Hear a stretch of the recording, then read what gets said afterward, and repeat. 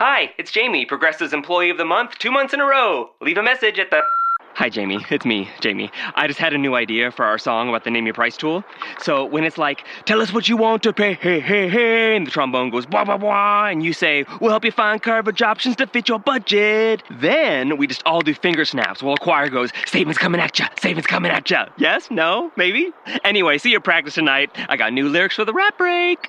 Progressive Casualty Insurance Company and Affiliates. Price and coverage match limited by state law. This podcast is a member of the Voices of Wrestling Podcasting Network. Visit voicesofwrestling.com to hear the rest of our great podcasts, as well as show reviews, columns, opinions, and updates across the world of wrestling. It's my music. You're listening to Music of the Mat on the Voices of Wrestling Podcast Network. Hello and welcome to Music of the Mat, the podcast devoted exclusively to the music of pro wrestling. It's all part of the Voices of Wrestling Podcast Network. I'm your host, Andrew Rich, and joining me today is a first-timer here on the podcast. It's Sean Flynn. Sean, welcome. Howdy. How's everyone doing today? I'm good. It's good to have you on here. Of course, for those of you out there who don't know who Sean is, or maybe don't remember what he's done for Voices of Wrestling over the years, Sean, you're perhaps best known for being the man who reviewed Monday Night Raw week in, week out for Voices of Wrestling for quite some time. And quite frankly, I'm a little shocked that you still have all your marbles. There are a lot of people who would say that there's no proof that I have even a significant portion of my marbles remaining after that.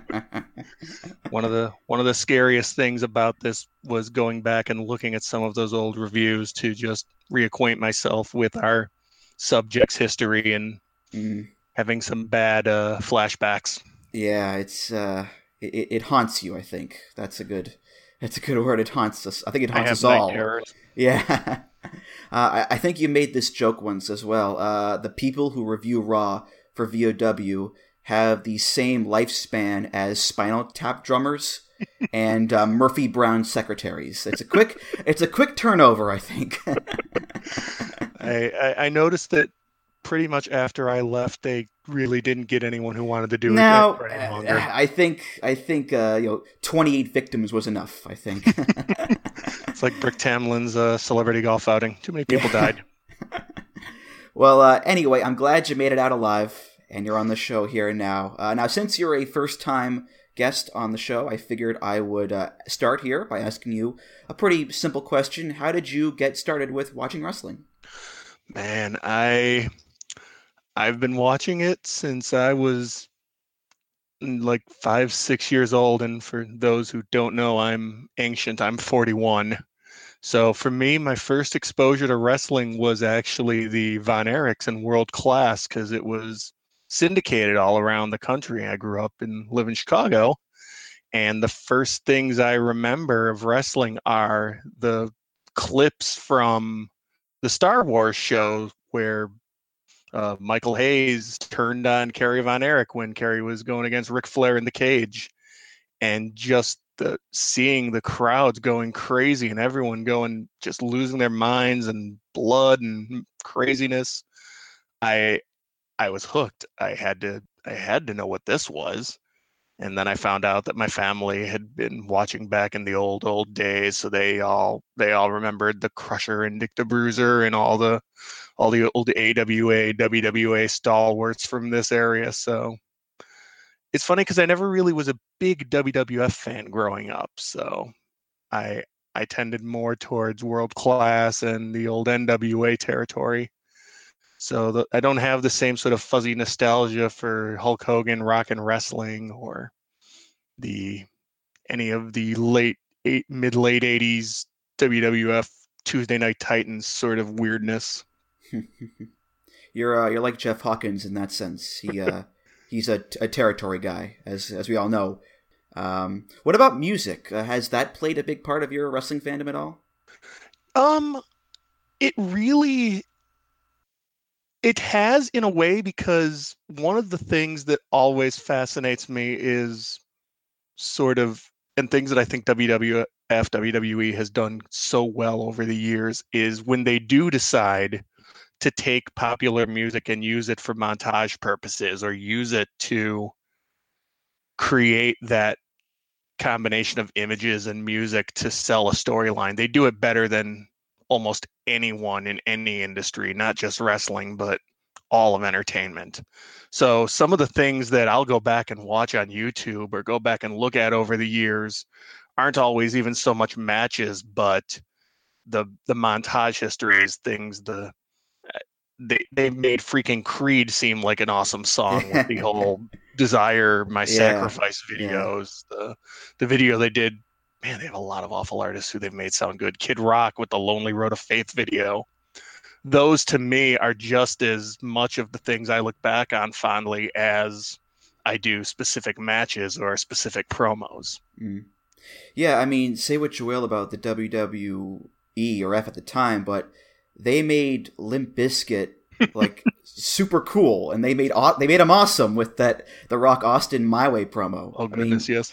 It's incredible, yeah. But in any event, today, Sean, we are here on episode 48, and we are going to be looking at the theme history of the one and only American Nightmare, Cody Rhodes. And I figured, now is a good time to chat about Cody and his themes and his career at large, I suppose, because we are close to the end of 2018, and looking back on the year that was in wrestling, Cody, he really was one of the MVPs of the year. Maybe not in terms of consistent high-end in-ring work, but as far as making an impact, business-wise and career-wise, I mean, Cody he killed it this year. You go down the list with All In, with the Young Bucks selling out 10,000 seats on their own. He helped Ring of Honor draw its biggest crowd ever at Mania Weekend against Kenny Omega. He brought recognition and buzz to the NWA, the likes of which had not been seen in years. He main evented two New Japan shows for the IWGP Heavyweight title.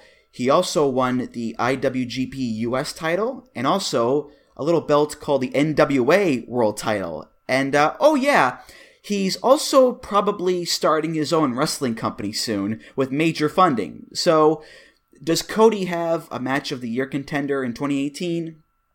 It's a hard maybe.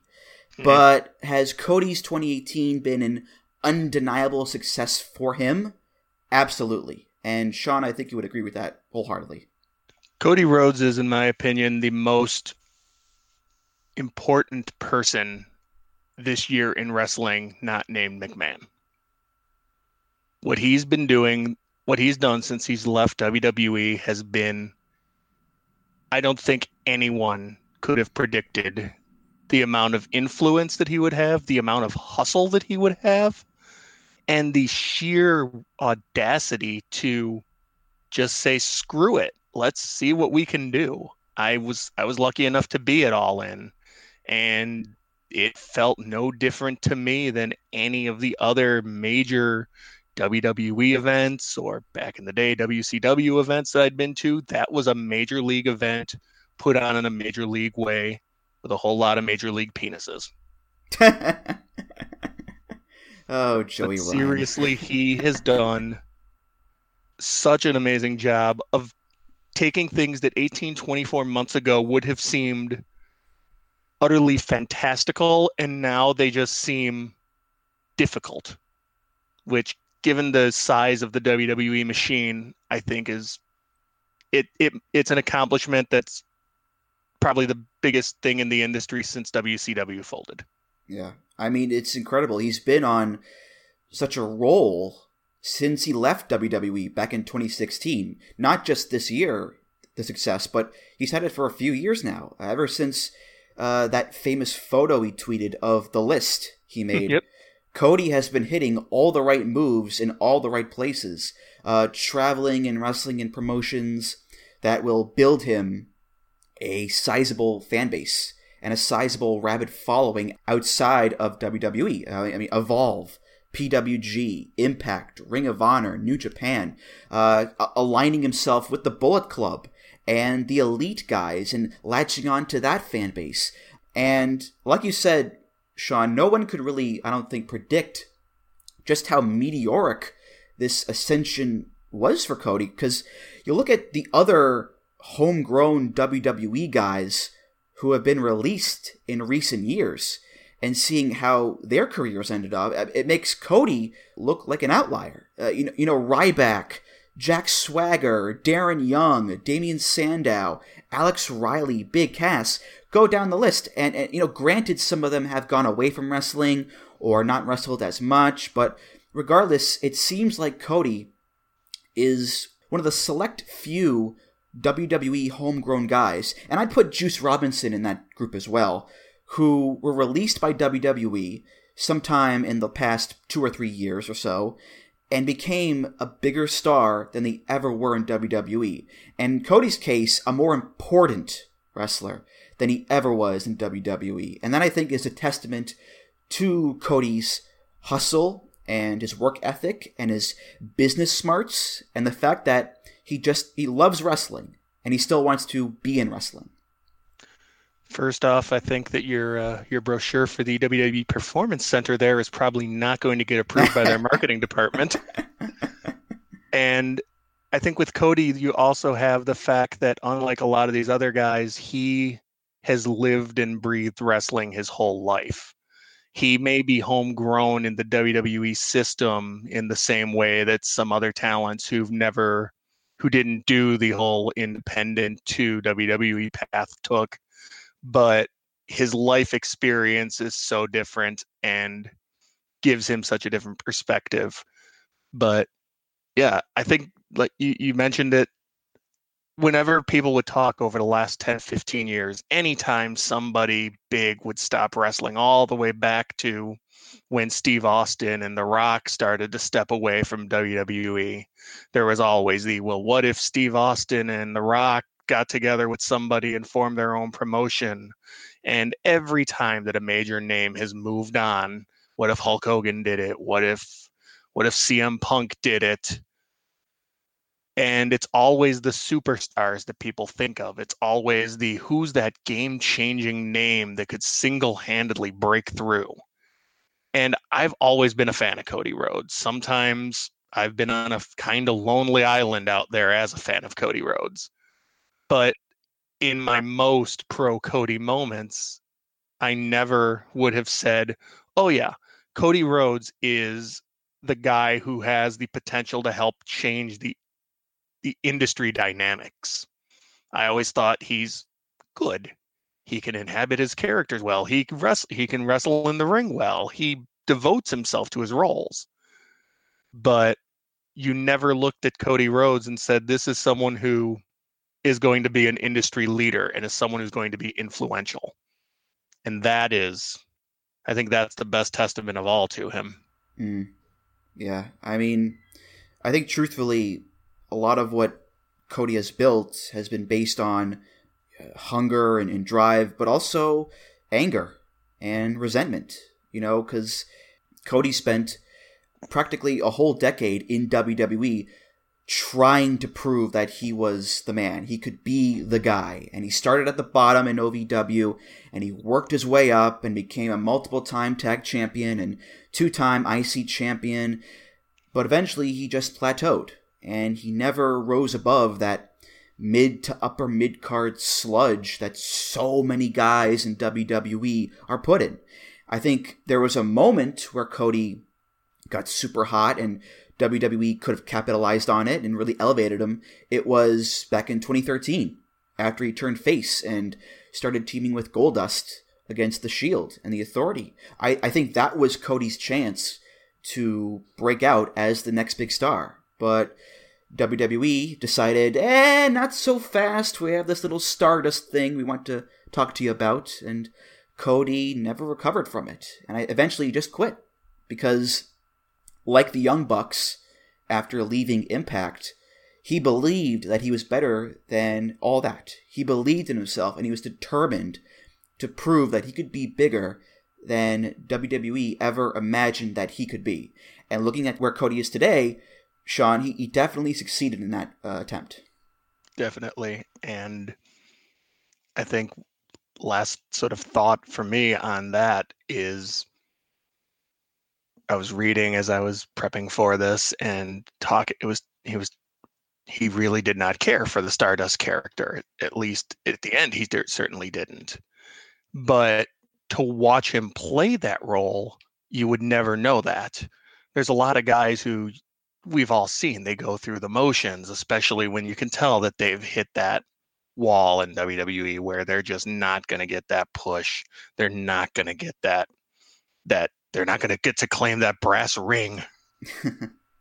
And he kept on, he just let himself get weirder and weirder and more into the role and more into the character as his frustration mounted. And I think it's that level of dedication to the craft and that love of pro wrestling as an art form that we're seeing now.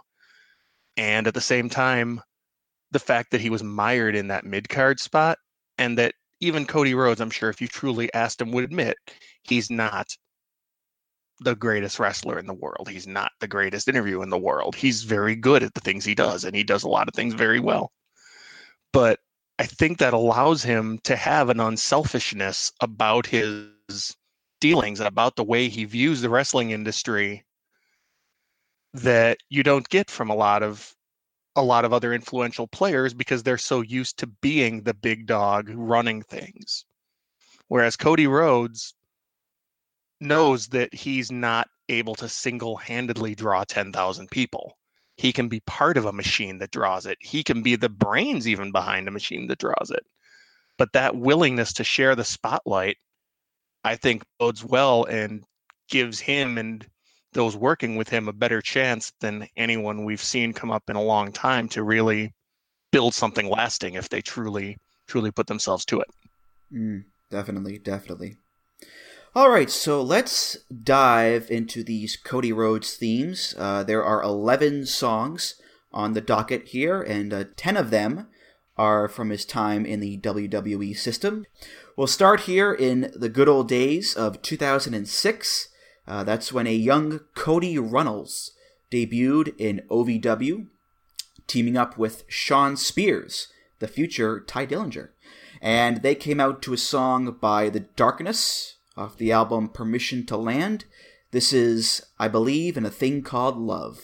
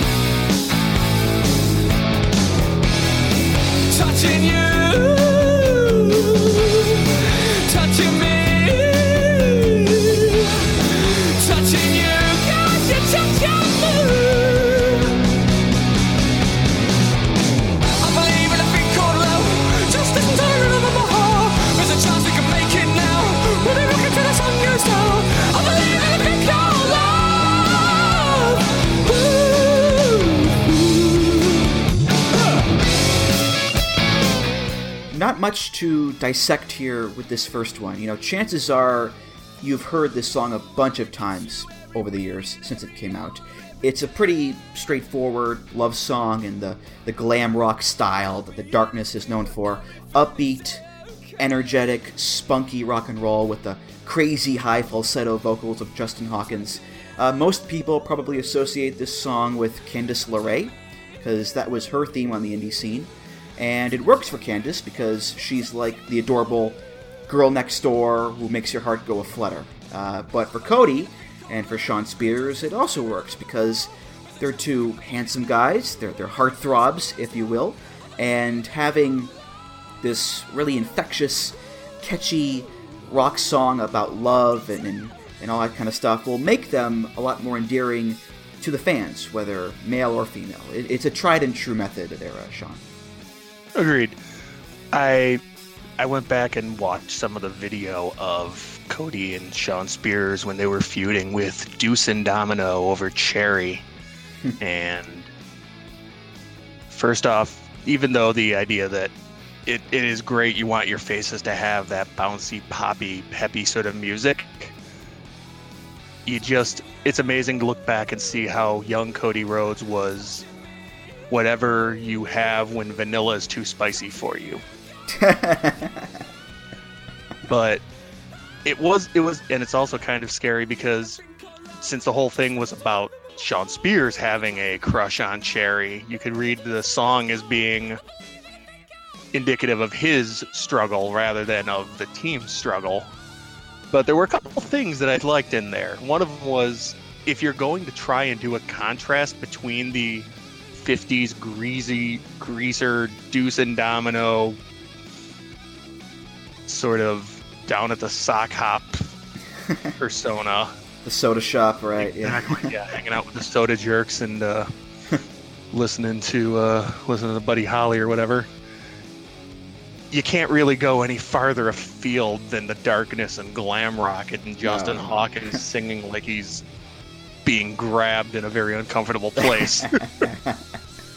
So I mean, it's a fun little dichotomy to have these guys who are still doing the doo-wop sort of look, and then all of a sudden here comes the early 2000s by way of the late 70s just crashing right on into them with this loud, obnoxious sort of, you're going to hear this song, you're going to hear that voice in your sleep sort of music. Yes, it's the difference between cool 50s greasers and wah! It's just a bit of a clash there, yeah. and what's cool here too is that Cody's first theme being By the Darkness, being this, super glam metal, high falsetto, crazy guitar kind of song, kind of band, it does set a trend for pretty much the rest of Cody's career, which is the fact that Cody's music, it tends to be painfully white. I mean, I'm not trying to throw shade at the Darkness here. I like the Darkness a lot. But much like the Young Bucks coming out to Twisted Sister, their first go-around, this is just obscenely white people music. And so many themes on today's episode that we'll get to here, Sean, they also fall under the category of white people music. And it's a little ironic, too, I think, that Cody's dad, Dusty, his, I think, arguably most famous entrance theme was the Common Man Boogie, which is full of soul and funk, and you can dance your ass off to it. And none of those traits really apply to pretty much almost all of Cody's themes. So they tend to be white boy rock and roll for the most part, Sean.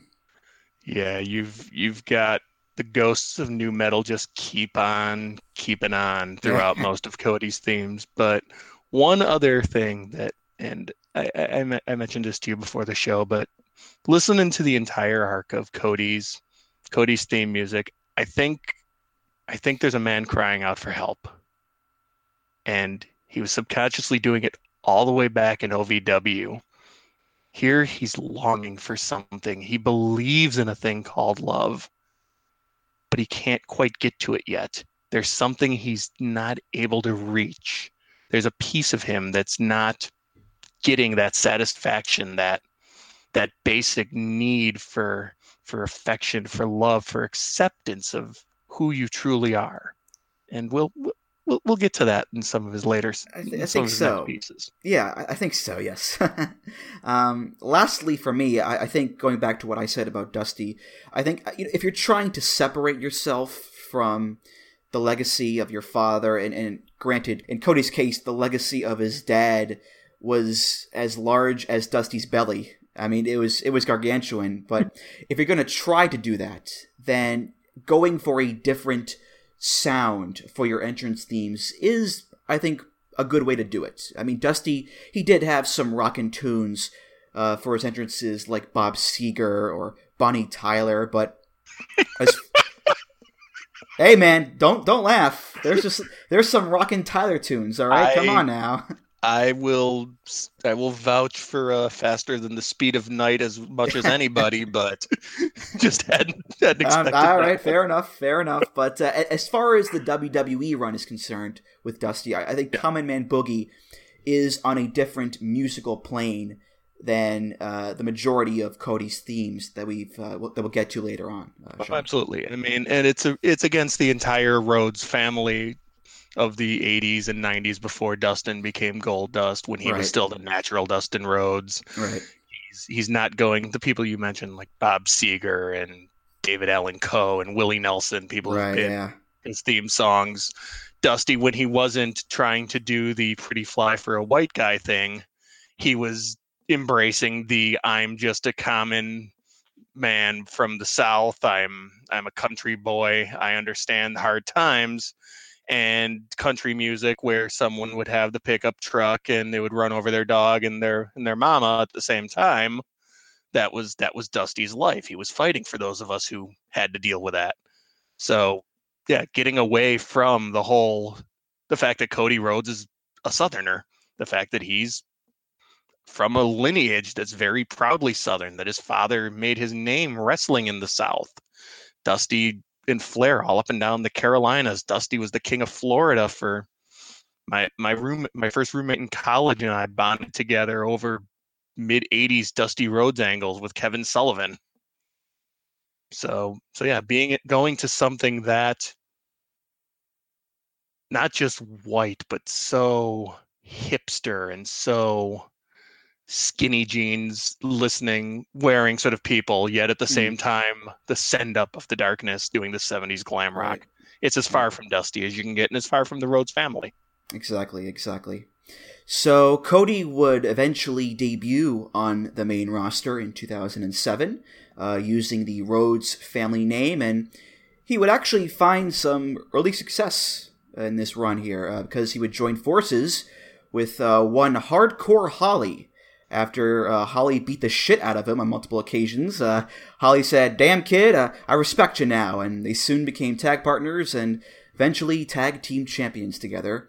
And Cody's first theme on the main roster is by a fellow named Billy Lincoln, and it's part of the One Music production library. This is called Out to Kill.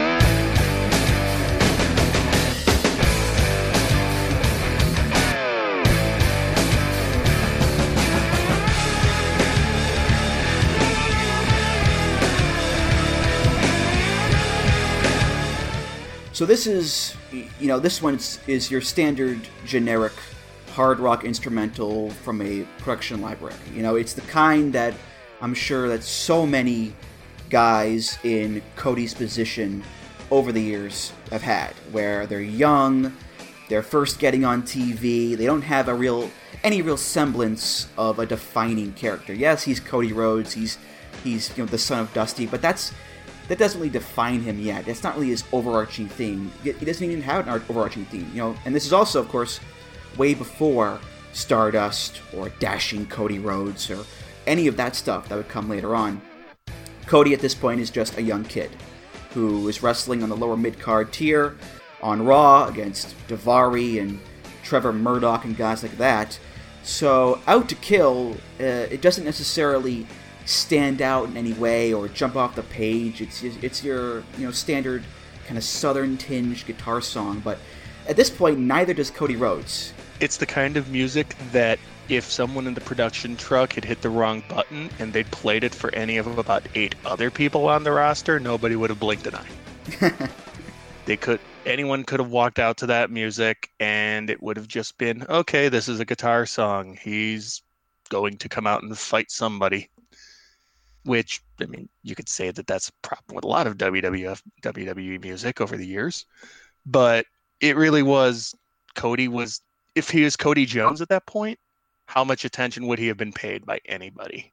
Mm. He was still getting the hang of things. He was not. I mean, I listened to this song about an hour before this podcast, and I can't even remember it. I remember it had a guitar, but it was the kind of nondescript thing that you get when the company's saying, you're really not all that important to us yet, and that the only thing that you really have a value right now is the fact that your last name is Rhodes. So, and I think that will be important for him later on. Yeah. Foreshadowing. Yeah. It's funny. I was listening to it, and to me, it sounds kind of like a faster version of Dan Severn's theme. Down, down, down, down, down, down, down, down. I don't know if anyone else heard that, but it caught my ear. Except it does have a little touch of Southern rock thrown into the mix there, and kind of a waily guitar tone as well. I mean, as far as a theme goes, it's not bad considering the circumstances. It being his first one that he had before he grew into the character. I think if Cody kept this theme for a few more years, I think it would be a different story and obviously be out of place during the Legacy run and during the Dashi gimmick and so forth. But here, it's fine for what it is and for where Cody is at this point. It's interesting that you mentioned the Southern rock aspect of it, since, like we were just talking about, trying to get away, VW trying to not have that Rhodes legacy be what defines him, and yet when he comes up into there, it's immediately, let's put something vaguely Southern sounding onto his music, and that could remind people of the Rhodes family lineage. So if you're trying to get away from that part of yourself, and that's what they're going to give you to walk out with, it's just one more way of saying that character at that time is just, he's just a Rhodes. He could be any Rhodes. And I think that's so much of what's going to come in Cody's career is dealing with that aspect of himself, both positive and negative. So in 2008, Cody turned heel by betraying Hardcore Holly and aligning himself with Ted DiBiase. That's right. I have issues with this. No one should ever be a heel for turning on Hardcore Holly. That's the kind of thing that should win you Nobel Prizes and giant novelty checks. Well, I think the bigger story was that the $1 Million Man was back in the ring with Virgil by it. Oh, wait, that's the wrong Ted DiBiase. Sorry about that. I'm referring, of course, to Ted Jr., who went by the name Ted DiBiase, which I think could be a little confusing to older fans, I'm sure. But anyway, Cody and Ted began teaming up as Priceless, two multi-generational wrestlers, and their entrance music, their first one, was only used for a brief period of time in 2008. This is Jim Johnston with the original version of Priceless.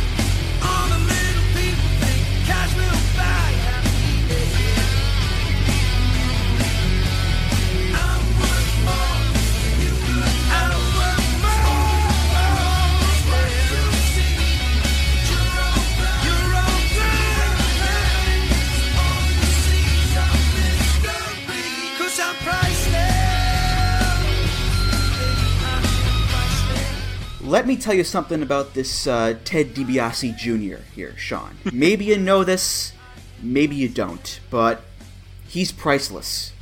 Oh, baby, he's priceless. And he'll tell you that he's priceless over and over again. I'm worth more than you could know, because all you know is what you see, because you're all blind to who I am. so all you see is a mystery. 'Cause I'm priceless. Yeah, I'm priceless. Now, I don't want to cast aspersions on Jim Johnston because I love the guy. He's a legend, but he wasn't really putting his whole weight behind this one, I don't think. This is about as cookie cutter a song that you can get out of Jim Johnston. Boring, generic braggadocio lyrics, a completely forgettable melody, da-na-na-na, da-na-na-na, da-na-na-na, and it's like, what am I supposed to say about this song? It's not good enough or interesting enough to really talk about it in detail, but it's also not bad enough to make really fun of for long periods of time. It's just there, Sean. Kinda like Ted DiBiase Jr. He's just there. One thing I've always wondered about with the WWE production process for creating theme songs. We all know Jim Johnston is the guy who made all of those 90s, early 2000s, mid 2000s songs, and now I suppose the mantle's been passed on to a CFO. But for something like that, I've seen Jim Johnston in interviews. You see him talking about, so with Steve Austin, I decided to go chunk, chunk, chunk, chunk, chunk, chunk. And most of the songs you think of, they don't really have any lyrics. Austin's theme, just that driving beat. The Rock, the only words in it are The Rock says. The Rock, yeah. I mean, there's not a whole lot of times where they're trying to really engage in the art of wordsmithery. And this is probably why. But in that sort of case, I wonder if what they do is if Jim Johnston dashes off some sort of guitar riff, and then they go and they pick up a couple of displaced writers from the Hallmark Card Factory and say, we need some words that rhyme together. And here's where you asked earlier about my music background with wrestling, and my creative background is actually more in words. I have a Master of Fine Arts degree in poetry, so my focus is quite often on words, communication. I'm always very interested in promos in wrestling, almost as much as I am in the actual in-ring action that occurs, actuals. And this song, and this occurs in a lot of these themes that are going to be discussed, is whomever's writing this, their perspective seems to shift halfway through the songs, and it's almost as if the verses aren't really being written by the same people throughout. It's kind of a bit of an exquisite corpse of a song where someone wrote one verse and then another dude got handed the folder and said, we need second verse for this song right away. Because we know Ted DiBiase's priceless. Ted DiBiase Jr. is absolutely priceless. There's no way. Oh, baby, he's priceless. Yeah. I tried once. I got within 50 feet of him with one of those guns you use at the store to slap on price tags, and it just exploded in my hand. My hand looked like a Jean-Pierre Paul's hand after the fireworks. But in this song, he's priceless. Look at this. And then he says, your cash is lifeless. You keep buying more and more just to impress. You're blind to who I am. All you see is a mystery. There's no number that could buy the power I possess. He's flaunting something here. It's very important that he's priceless, but to be priceless, you have to be thinking about value. There has to be some way of establishing it. And the money aspect of it is important because they're legacies. Ted DiBiase Jr.'s legacy is coming from the $1 Million Man, the most money-obsessed wrestler except maybe for IRS. And Cody Rhodes is right along with him. But Cody Rhodes' legacy is from a man who's always been against money. He's always been fighting against that. The blue-collar guy, yeah. Exactly. His dad was never a 1%er, even though Dad would go around wearing fur coats and have on a Rolex as big as Ric Flair's. But what you see here with Cody is also, think about when a kid does their first real rebellion. They always go way too far to the other side. They decide that if mom and dad were straight-laced, they're going to be the biggest troublemakers on the block. Cody, like we said, common man lineage. Who's he associated himself with? The son of the $1 Million Man. The most money-hungry, greedy 1%er possible. What better way to say, screw you, Dad. Screw you, everybody. I'm a Rhodes, and I'm just going to think about, I'm even beyond money. I'm past money. I'm so important. You can have money and still not compare with me. And the only people who think that are people who already have money. Or crazy poor people, of which I'm usually one. Yeah, it is a bit awkward having Cody come out to a theme like this for the reasons that you mentioned, but also because it wasn't made for the tag team Priceless. It was made specifically for Ted Jr. The song isn't "We're Priceless," it's "I am Priceless." And I think in that sense, this song and the remix that we'll get to next, they just don't work for Cody as a Cody Rhodes theme. Even if Cody is, at this point now, a heel and he's being all cocky and arrogant like Ted Jr., Cody and the song just don't match. Well, that's 3 in a row, really, for him, where the song almost has nothing to do with him. I mean, you can make the connections as we have, but in the end, the first piece was probably chosen more for the Shawn Spears character. His first piece of WWE music for Cody was pretty generic, and now he's latching on as sort of the toady, the lackey to Ted DiBiase Jr., who is priceless, and using his theme music and his persona and his arrogance. It's all part of someone who's still not able to speak for themselves yet. Definitely, yeah. So yeah, pretty soon, Ted and Cody would get a remix of this theme song around the same time, actually, that they would be joined by a third man. I'm talking about the legend, the phenom, the icon, Manu, the son of Afa, the Wild Samoan, and this trio iteration of Priceless would use the remix of Priceless, which is off of Voices, the music of WWE Volume 9. It's, again, by Jim Johnston, and it's featuring Sean Jenness on vocals. So let's hear the Priceless remix. Yeah, priceless. Oh, baby, I'm priceless. There ain't no number by the power I possess. Oh, no. Oh, try this. Call me priceless. Yeah. All you little people think cash can buy happiness. Yeah.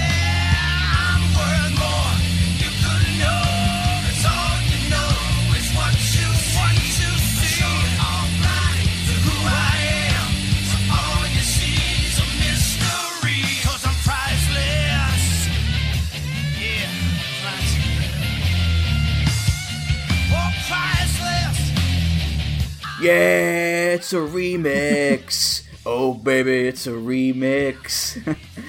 It's the kind of artistic achievement befitting the arrival of man. Yeah, clearly here, Jim Johnston was not satisfied with the previous version of Priceless. That wasn't good enough for him.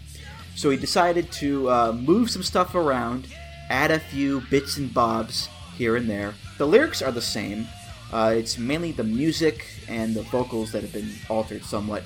The main melody has been rearranged a little bit. The tempo has been slowed down a peck or two, and instead of starting with the guitar riff, it starts with "Yeah, I'm Priceless" from the singer, Sean Jenness, who overall I think packs a little more oomph to the vocals than the previous singer does. What do you think of the Priceless remix, Sean? I like that it's attempting to be more aggressive. It's at least trying to demand of the listener from the opening that, listen to us, damn it, we're important. We're not just our dads. Now, The rest of the song doesn't really do that much to help with that, because I have to disagree a little bit on Sean Jeunesse. My notes on this say this sounds like horrible karaoke. Okay. And it might just be an effect of having listened to it back to back, the original and the remix, and having gotten so attached to the original version that, well, it's my version. It's like the song When You First Fall in Love. There can only be that one. And for me, there's one Priceless. For like when I first saw Ted DiBiase Jr. Well, I didn't say I like the song more than the original. I tolerate it more. That's a better word, I think, because it's still a big giant hunk of musical Wonder Bread, but I think the extra oomphy vocals just give it a smidge more personality than the previous vocals do. Besides that, though, I literally have nothing else to say about the song. If I can quote Futurama here, I have no strong feelings one way or the other. I don't hate it, I don't like it, it just is, and I will let it pass me by, unperturbed like a ghost ship in the night. The one thing I can say about this song is that I really appreciate the fact that it's not as bad as the other Ted DiBiase Jr. song that he had, which was I Come From Money by Supreme, because that song sucks. Oh, I hadn't thought of that until you mentioned it now, but it's playing in that speaker that you keep all the music you don't want to ever hear again in the back of your head, and I'm a little sad now. But no, I do think that my opinion on the singer aside, it actually did function well as a remix because it did change the emphasis. Right. It felt like it was more of instead of being these sort of bougie, spoiled kids, it felt much more like rich, like they're having a tantrum, which, even though it's not great, at least it's something. It's active rather than passive. So yeah, I could see that. Yeah, more force behind it, definitely. Yeah, I did prefer the arrangement and the way it was set up, right, even if I wasn't as keen on the vocal stylings. Speaking of the vocals, by the way, one more thing here about the vocalist, Sean Jeunesse. He actually sings on another early 2010s WWE theme, a pretty popular one at that. Do you want to guess which one it was on? Oh, man. I can't even imagine. Early 2010s? Man, I drank a lot during that period. Well, I'll give you the answer here. It's a shameful thing, lobster heads, a careless man who can wind up dead. You wear your sin like it's some kind of pride. Too many limes, too many limes. That's him. Well, now I feel bad because I actually like that one. I love that song. It's great. Yeah, Written in My Face, the old Sheamus theme. That's a Sean Jeunesse composition, or not composition, but the vocal stylings of Sean Jeunesse right there. Which, you know what, I miss that theme a lot. That was a good one. Sometimes the singer and the song don't match up just right, but in that case, that is one of the better ones from that early period, where WWE was sort of the last bastion of new metal sounding stuff. But that one at least had personality to it. So eventually, Priceless would transform into a new stable called The Legacy, with the golden trio of Cody Rhodes, Ted DiBiase, and Randy Orton. So, goodbye, Manu. Hit the bricks, Sim Snuka. Ugh. Like Priceless, the gist was that the Legacy were a stable of multi-generational wrestlers, hence the name The Legacy. Their stable theme from 2009 to 2010, when they split up, was by a band called Adelita's Way, off the album WWE The Music, A New Day, Volume 10. This is It's a New Day. It's a new day, yes it is!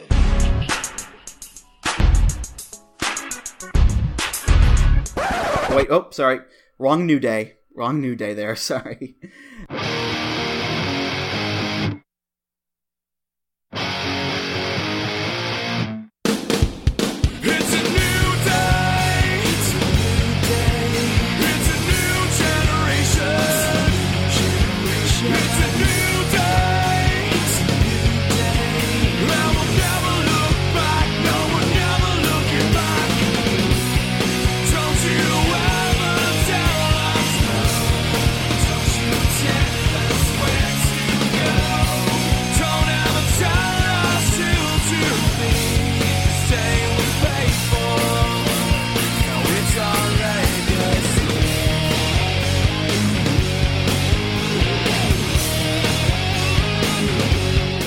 I'll be honest with you here, Sean. I actually kind of like this song.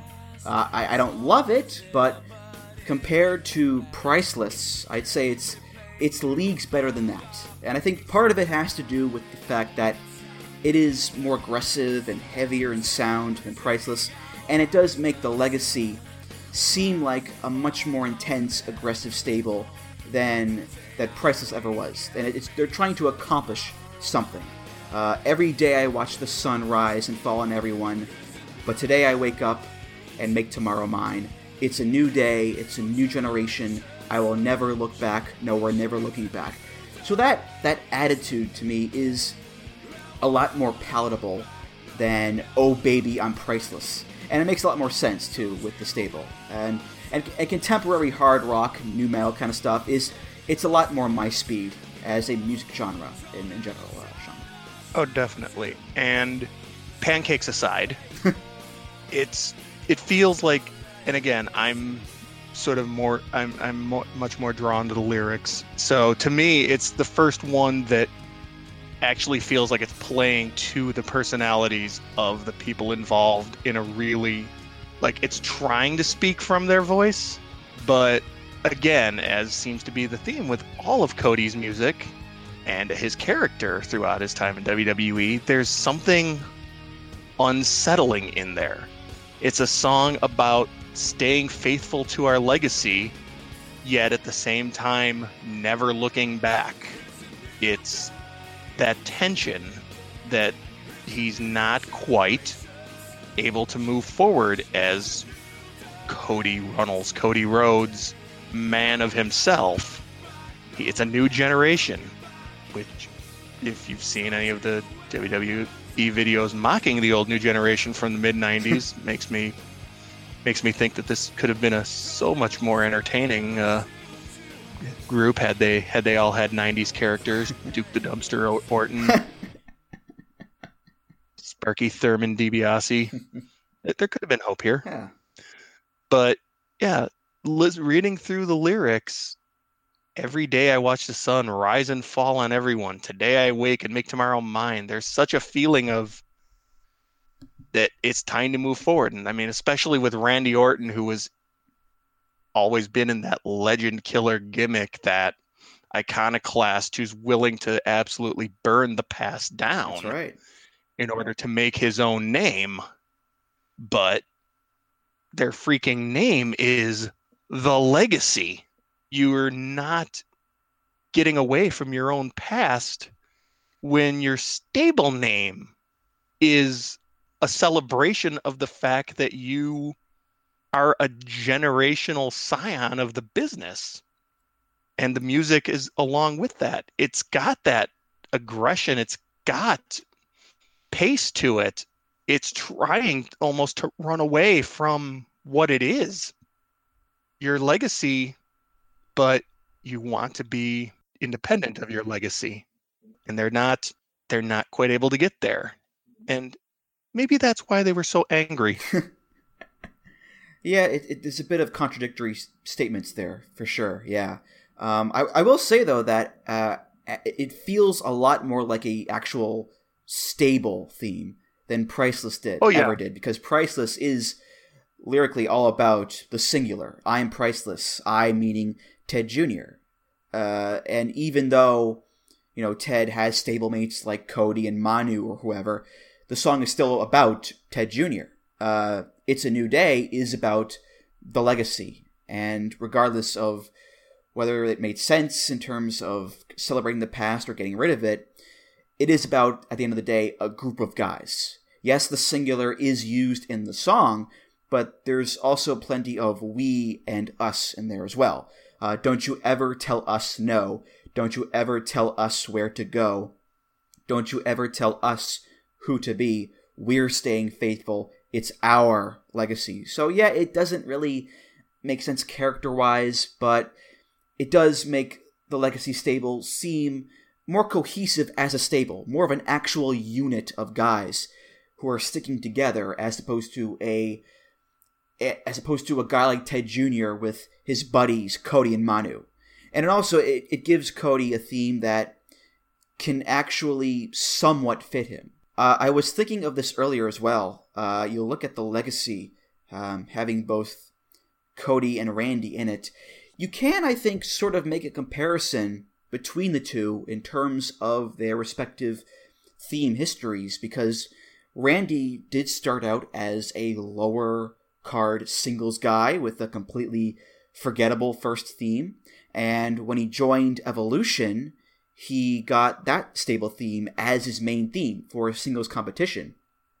Well, it's the same thing here with Cody. Cody had Out to Kill, this preliminary generic solo theme early on, and then he joined Priceless and later The Legacy. He used those stable themes as his singles themes during that time period. And it wouldn't be until Randy left Evolution and until Cody left The Legacy, because they split up the group, that both guys would get singles themes that are much more well known by wrestling fans. In Randy's case, Burn in My Light, and in Cody's case, Smoke and Mirrors. So it's a little interesting connection there, I think, Sean. Agreed. And also, you mentioned Randy Orton, and Randy's been lucky enough to have really two theme songs that really clicked with the audience and became his songs. When you hear the word voices on anything relating to WWE, you instantly think, even if it's not actually germane to that, you think of Randy's current theme song that's pretty much evergreen at this point for him. And given that this show is the music of the mat, I suspect you would agree with the thesis that it can be important for a wrestler to find a theme song that connects for him and the audience, and I think really helps him introduce himself to the crowd. Maybe. I think so, yeah. A little bit important there, yeah. And with Cody, he's got, what do we count? 10 theme songs here? 9 theme songs in WWE, 1 in OVW, 1 post WWE. So he's had 9 theme songs, and he's had about 9 years in WWE, 10 years. Essentially, his theme is changing every single year, just about on average. Boom, there's one. Boom, here's a remix of it. Boom, there's a new one. He never could find a song that gave him that hook that seemed to connect. Like you mentioned Smoke and Mirrors, and that was probably the closest for him, and even that had 2 versions in about a year and a half span. It really illustrates how lucky you can get and how unlucky you can get just in the entrance music lottery, especially when you think about how Randy Orton almost gets This Fire Burns, which of course becomes synonymous, one of the 2 songs synonymous with CM Punk. What happens if Orton keeps that song and Punk gets generic Jim Johnston song 13, and the entire history of wrestling changes, and Manu and Sim Snuka headline WrestleMania 34, as we call that, the better world. Yeah. I mean, Cody, he did have a high turnover rate, much like the Raw reviewers for VOW. The turnover rate for Cody's themes, you're right, it's quite high. It reminds me as well, someone in the same boat was Wade Barrett. Yeah. Wade Barrett, every other month, seemed to have a new theme song. This week it's the Nexus theme. This week it's the Core theme. This week it's another version of the Core theme. This week it's a singles theme, a different one. He would just bounce around between themes, and he never really got one that really stuck to him and clung to him. And I think Cody, for the most part, was in the same boat. I think Smoke and Mirrors, which we'll get to next, did manage to stick for a time, but even then it wasn't like he had this song for, as long as Orton has had it, or Cena's had his song, or Punk had his themes. So exactly. That ability to, when your character and your entrance music and everything is connecting, they're not going to screw with it. They might tweak it a little bit. There's been how many remixes of The Undertaker's theme? There were how many different sort of remixes and tempo shifts of Austin's theme or The Rock, but they were always the same basic motif. You knew what it was the instant that you heard it. For most of these songs, when I was listening to them, they brought back no memory of Cody Rhodes for me in a lot of cases, except for probably Priceless, just because it's priceless and it's so on the nose. The It's a New Day song, seriously, when I first saw the title, all I could think of was the current New Day stable. And even listening to it until I heard the word legacy, it didn't trigger any of the hooks for me. And that really is indicative for poor Cody. He just never could quite, every time he'd start to get headway, there'd be something that would turn him in a different direction. As we see poor Cody still trying to find himself. He's still trying to come to grips with who he really, really is. Adelita's Way, by the way, they also have a song called Invincible, and little fun fact, that was their big breakout single, and it was also the theme song for the show WWE Superstars. Little fun fact for you there. There's a lot of bands who've made some decent coin just making music for WWE. Yeah, Limp Bizkit have their own jet probably because of it. Fred Durst has made more money off WWE than we're going to make combined in our lifetime. Not fair, man. It's not fair. I'm here for the happy thoughts. Yeah. So yeah, the Legacy was around for a little over a year or so. This New Day did not last as long as the one we have now. But anyway, in 2010, Cody would venture off into a singles career with a new gimmick, Dashing Cody Rhodes, the most handsome, well-groomed man in the entire WWE. And Cody's new singles theme was done by a band called TV. This is Smoke and Mirrors. You're only smoke and mirrors.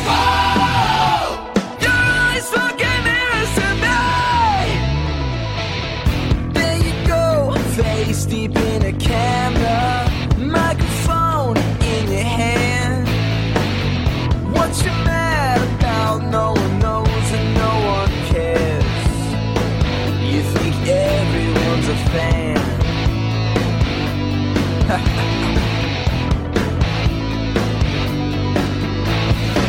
But everybody sees the future's here with me. They watch the wheels go round. They'll tears in your down. You're only smoke and mirrors. You're only smoke and mirrors. Whoa! You're only smoke and mirrors. Whoa! There goes Cody Rhodes. If you saw that video, you know what I'm talking about there. But anyway, TV, they're a pop-punky, power-poppy kind of band. Again, more white guy music. And it's an interesting little left turn from the type of music that we normally get with this type of gimmick. The vain, egotistical, look how beautiful I am gimmick. Usually we get something that's like Rick Rude's theme, or Rick Martel's theme, or even Mark Jindrak's theme, where it's trying to convey this kind of classical, romantic beauty of these men, perhaps with classical music, or with sexy saxophones, and a slower tempo, or what have you. Basically, pop-punk is not the first genre of music that comes to mind in regards to this type of gimmick. But with Cody, I think it still kind of works, because he's still only, at this point, 25 years old at that point in time, and punk music is, in general, meant to be brash and cocky. The vocals, especially in the chorus with the "Whoa, you're only smoke and mirrors," and the bridge section with the "Can't take it anymore, I've heard it all before," that part, they're very assertive and in your face and intense, and Cody certainly has that brashness and cockiness in spades. The lyrics are a different story. Again, the lyrics are not quite what they should be, perhaps, but we'll get to that in a little bit. As far as the music is concerned, Sean, what do you think here? I like that they go a pop-punk route and a different one, because I'm thinking about the wrestlers you were talking about, and Lex Luger as the narcissist when he came to WWE, and again, they for sexy, and if you could see the air quotes I'm making right now, it would really drive that idea home. But for sexy wrestlers, or wrestlers who they're trying to position as heartthrob wrestlers, particularly if they're doing it as bad guys, they're usually really yoked up, swole sort of dudes, or at the very least, they're going for that sort of platonic ideal of masculine body. The Rick Rude, you could grate cheese on his abs look, or the Lex Luger who looks like something out of an anatomy textbook for what you would draw the perfect specimen of humanity. Cody wasn't going for that. If anything, the only really good analogs to it, and even that's not a really good one, is sort of Rick Martel as the model.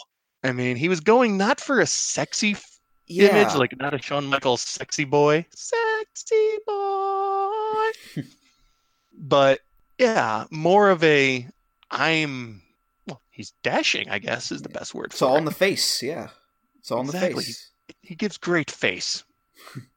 So you really do you want something a little different. It's not a come and admire this museum piece of good lookingness. This is me presenting to the world. I'm out in the world and I'm so damn good looking in the world that you're going to pay attention to it. It's hard not to. It's loud and it's got a beat and you can dance to it sort of attractiveness, rather than come and get a ticket to look at it attractiveness. Yeah, looking at the title, Smoke and Mirrors, you would think, okay, mirrors, vanity, looking at your reflection. It's an obvious connection to the dashing gimmick. And Cody would actually bring a mirror with him to the ring. And if he got hit in the face, he would check the mirror and make sure nothing was broken, which is funny, of course. But if you look at the actual lyrics of the song, you would see that they're a lot more, like, I guess, universal gimmick-wise. Because the song is not about, look how beautiful I am, look how dashing I am, and well-groomed, and how ugly you are, ugh. It's more about how you, the other person or whoever, you think you're hot shit, you think everybody likes you and wants to see you wrestle and you're the future. But to me meaning Cody, that's all bullshit. There you go, face deep in the camera, microphone in hand. What you're mad about, no one knows and no one cares. You think everyone's a fan, but everybody sees the future's here in me. They watch the wheels go round. They'll cheer as you go down. Why? Because you're only smoke and mirrors. And that's the gist of the song. And if Cody's gimmick was that I'm the future, I'm the next guy, you think you're the next guy, you think you're hot shit? Nuh-uh, you're smoke and mirrors. I'm the real deal. I'm going to be the next big star. Okay, that would fit perfectly. But in this case, his gimmick is that he's beautiful and dashing and presenting his incredible visage to the audience. This song is not about dashing good looks or being handsome. It never explicitly focuses on Cody's looks. And that's, again, somewhat of a left turn at Albuquerque of sorts for this kind of gimmick, Sean. Well, this is where my theory on Cody's music finally comes to real fruition. This is where Cody's split personalities finally are manifesting themselves now in an actual conflict in his own behavior. This is one side of Cody Rhodes' personality that's written a song for the other side of Cody Rhodes' personality commenting on it. Cody Rhodes is the first wrestler whose own theme music is basically denigrating him. That's the way I'm reading this song, because he's talking to himself. I promise you can't stay. I'll make you go away. That is the half of Cody Rhodes that is trying to establish itself as its own person without having to put on pretense, without constantly looking for validation from others, be it from Ted DiBiase in Priceless, or from the other stablemates in Legacy, or from having people tell him that he's beautiful. It's the insecure part of him is being raked over the coals here. He's only smoke and mirrors. It's his own insecurity saying this can't last. You're a house of cards. Your ego's going to get torn down. I'll hold my nose, but it's time for you to go. And here's where Cody Rhodes is starting to go insane. That's a great take on the song. I didn't think of that, is Cody sort of being introspective and kind of beating himself up. Yeah, I didn't think of that. It's pretty good, yeah. I've been trying to make sense of WWE storylines for years. I can fill in blanks the size of the Grand Canyon. Yeah. Dashing Cody Rhodes would just putter along with his gorgeous face for a while, and then one night in January 2011 on SmackDown, Rey Mysterio gave Cody Rhodes a 619 and accidentally broke Cody's nose with his knee brace. And Cody, when he came back after a few months, he was no longer dashing Cody Rhodes. He was now undashing Cody Rhodes. And he wore a clear plastic face mask to show everybody just how mangled and ruined his lovely face had become. Okay, not really. His face was fine, but internally, Cody's mind had pretty much broken. Smoke and Mirrors by TV was thrown out the window, and in its place, Cody came out to a new theme by Jim Johnston called Smoke and Mirrors, parentheses, ugly.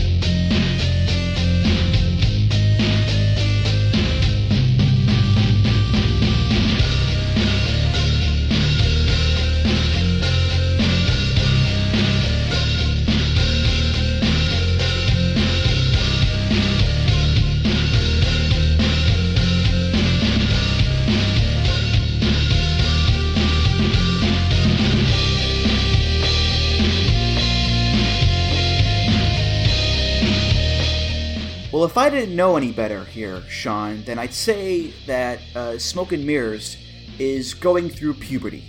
Its voice has deepened. Whoa! It's growing hair in places it hadn't had hair before. And truth be told, it's starting to feel certain things about some of the female entrance themes. I think we need to have a sit down and give this theme the talk. But seriously though, this is, I think, a real stroke of genius on Jim Johnston's part, because you're adapting to the drastic change in character with Cody. Cody used to be the basic heel, vain, egotistical character, the dashing gimmick. Now he's taken a much darker turn with this undashing storyline. So Smoke and Mirrors has itself taken a darker turn, slowing down the tempo, down-tuning the song so it sounds drearier and bleaker than the original version, eliminating the spunky, brash vocals and making it a drudgy instrumental. And of course, the beginning with the lower whoa. So Jim Johnston did a great job changing the regular Smoke and Mirrors to reflect, no pun intended, this new undashing Cody Rhodes, who is just, he's lost it, Sean. Yeah, this is bleak. I mean, it's fitting for a national tragedy. Right. Because we all were a little, it took me a good 2 months to get over the accident. And I felt ugly because Cody felt ugly. But it's one of the better shifts that WWE's done in terms of making the music fit somebody. And it's kind of a shame that it was such a temporary thing, because as someone watching at that time, it would have been interesting to see if there were ways they could have played with that character that they didn't.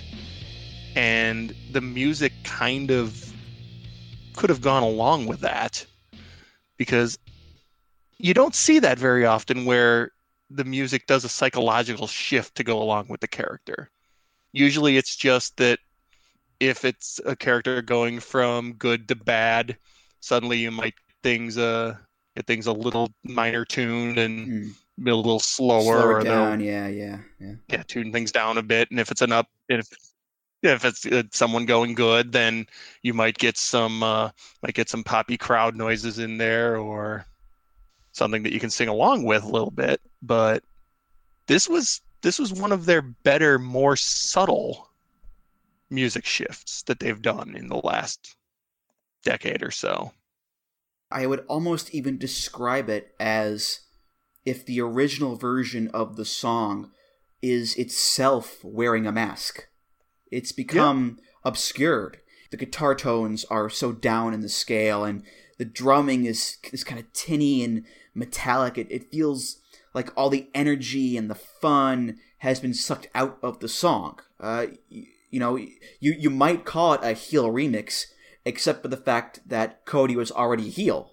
So it doesn't really work in that sense, but I guess a demented remix.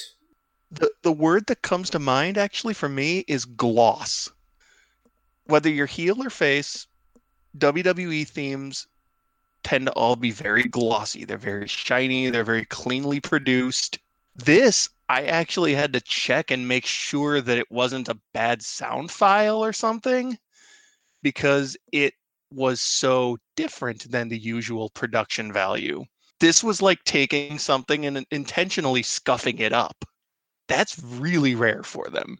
Even things that are supposed to be ugly are still that WWE ugly, where they're still perfectly made ugliness.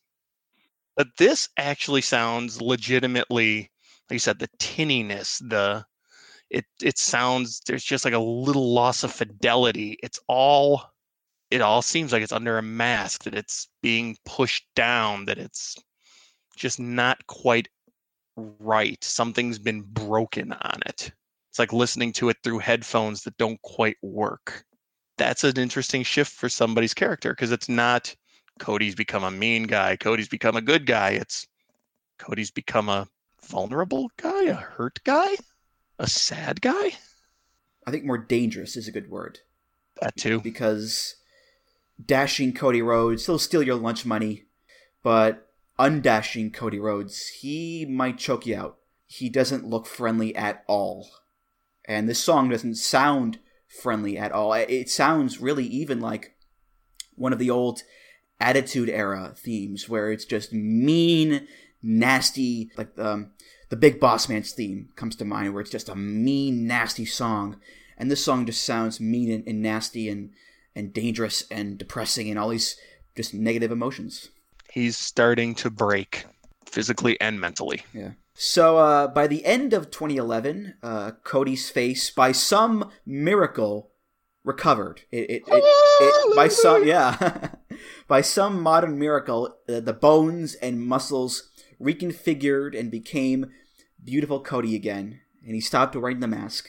And that also means that he started using a proper, full version of Smoke and Mirrors again. Not by TV, though. This is actually a new version of the song. This is by Jim Johnston, featuring Mark Holman on vocals. It's the Smoke and Mirrors remix.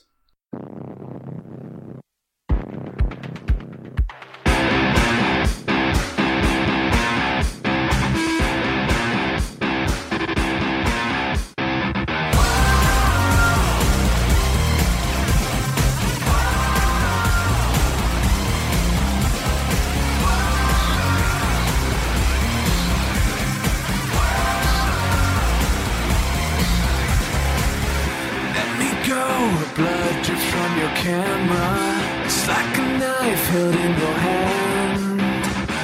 What you mad about? I don't know, and I don't give a damn.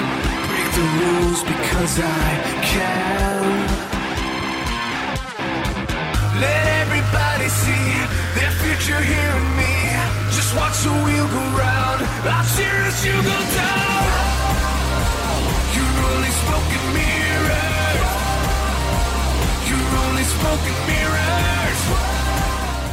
So what we have here with this third version of Smoke and Mirrors is a pretty sizable leap from the original version, where it's most apparent is with the music, obviously, because Gone is the poppy punk sound of TV, and it's replaced by this kinda post-grungy, alternative, sort of emo-ish metal with a real heavier, even more aggressive edge to it, and louder, angrier sounding vocals, and these kind of wow guitar noises. This is a brand new beast, and even the way the studio version starts off with the guttural riff on the guitar, like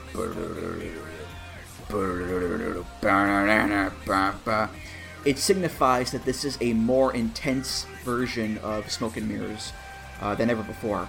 The lyrics do as well, which we'll get to pretty soon.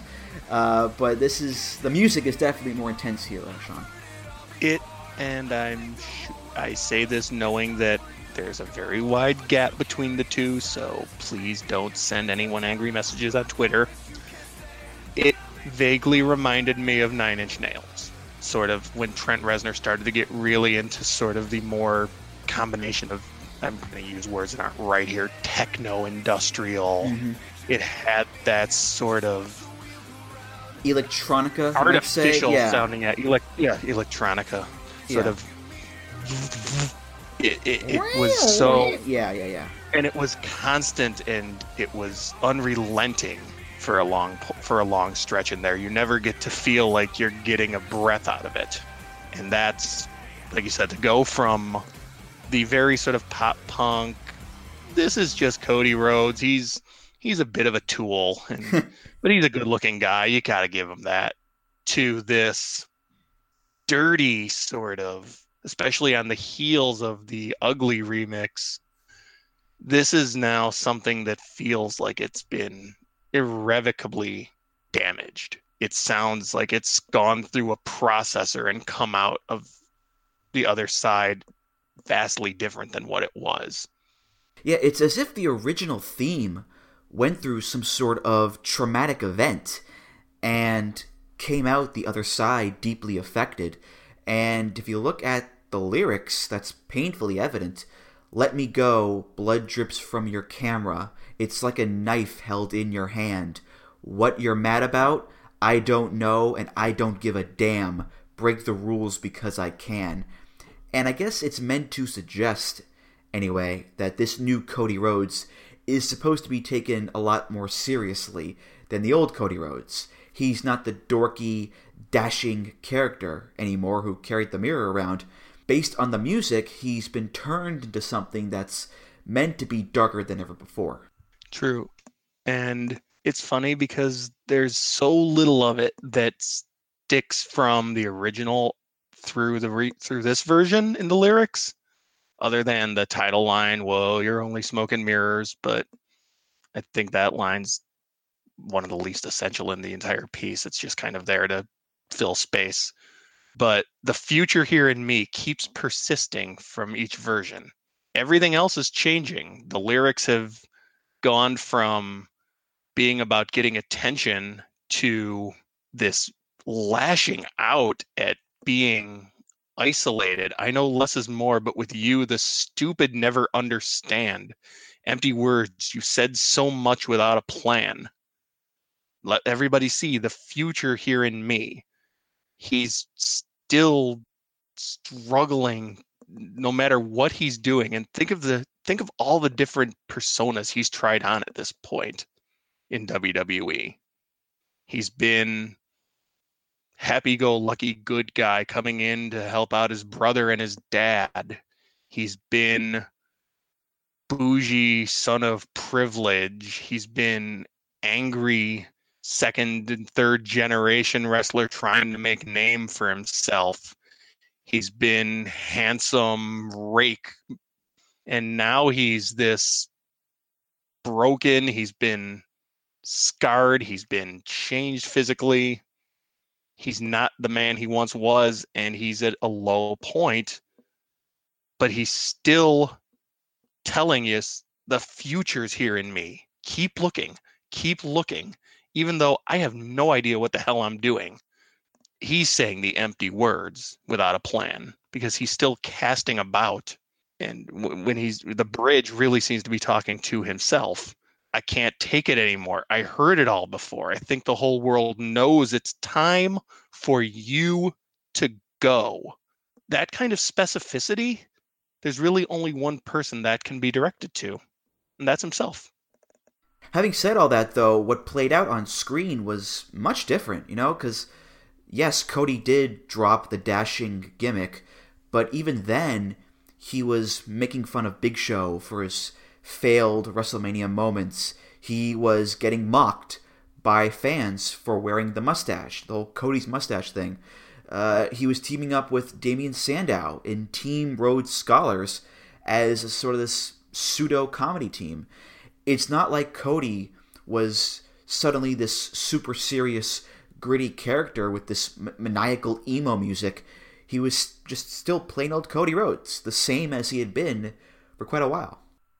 Exactly. He's still trying to find it. Damien Sandow, the Rhodes Scholars. He's taking on that role of being better than everybody. He's teaming with another person who's going to puff off his ego, and they can convince themselves that they're a level ahead of everyone else. Trying to team with Sandow. He gives up the team with Sandow because that's not working. He's feuding with Sandow. He just can't find himself. So then, what does he go back to? Where does the path lead him in terms of finding a partner and for the next step in his career? One word. Rhodes. So yes, Cody would begin teaming up with his brother Goldust in late 2013, to battle the injustices done by the Authority and to fight heels like the Shield. And Cody and Goldust would win the tag team titles and also get their own tag team theme. This is Jim Johnston doing a little bit of Frankenstein patchwork here with this new theme called Gold and Smoke.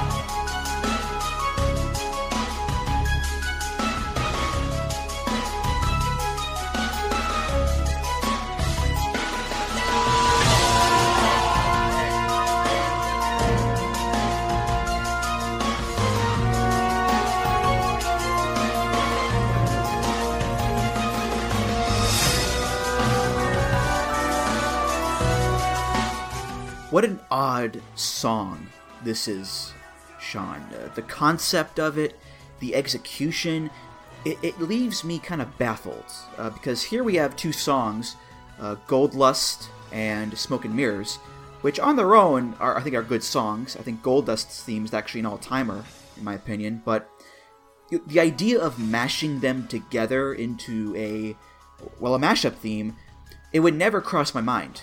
Because they sound so radically different. One is this kind of ethereal, smoky piece with the classical music, and the other is this in-your-face power punk rock song with your brash guitars and whatnot. Much like Goldust and Cody are radically different. Despite being brothers and despite sharing the name Rhodes, the two are very much opposites in a lot of ways. Goldust is the bizarre one. He's this gold jumpsuit-wearing, face paint-wearing freak. And Cody is the more traditional boots-and-tights wrestler.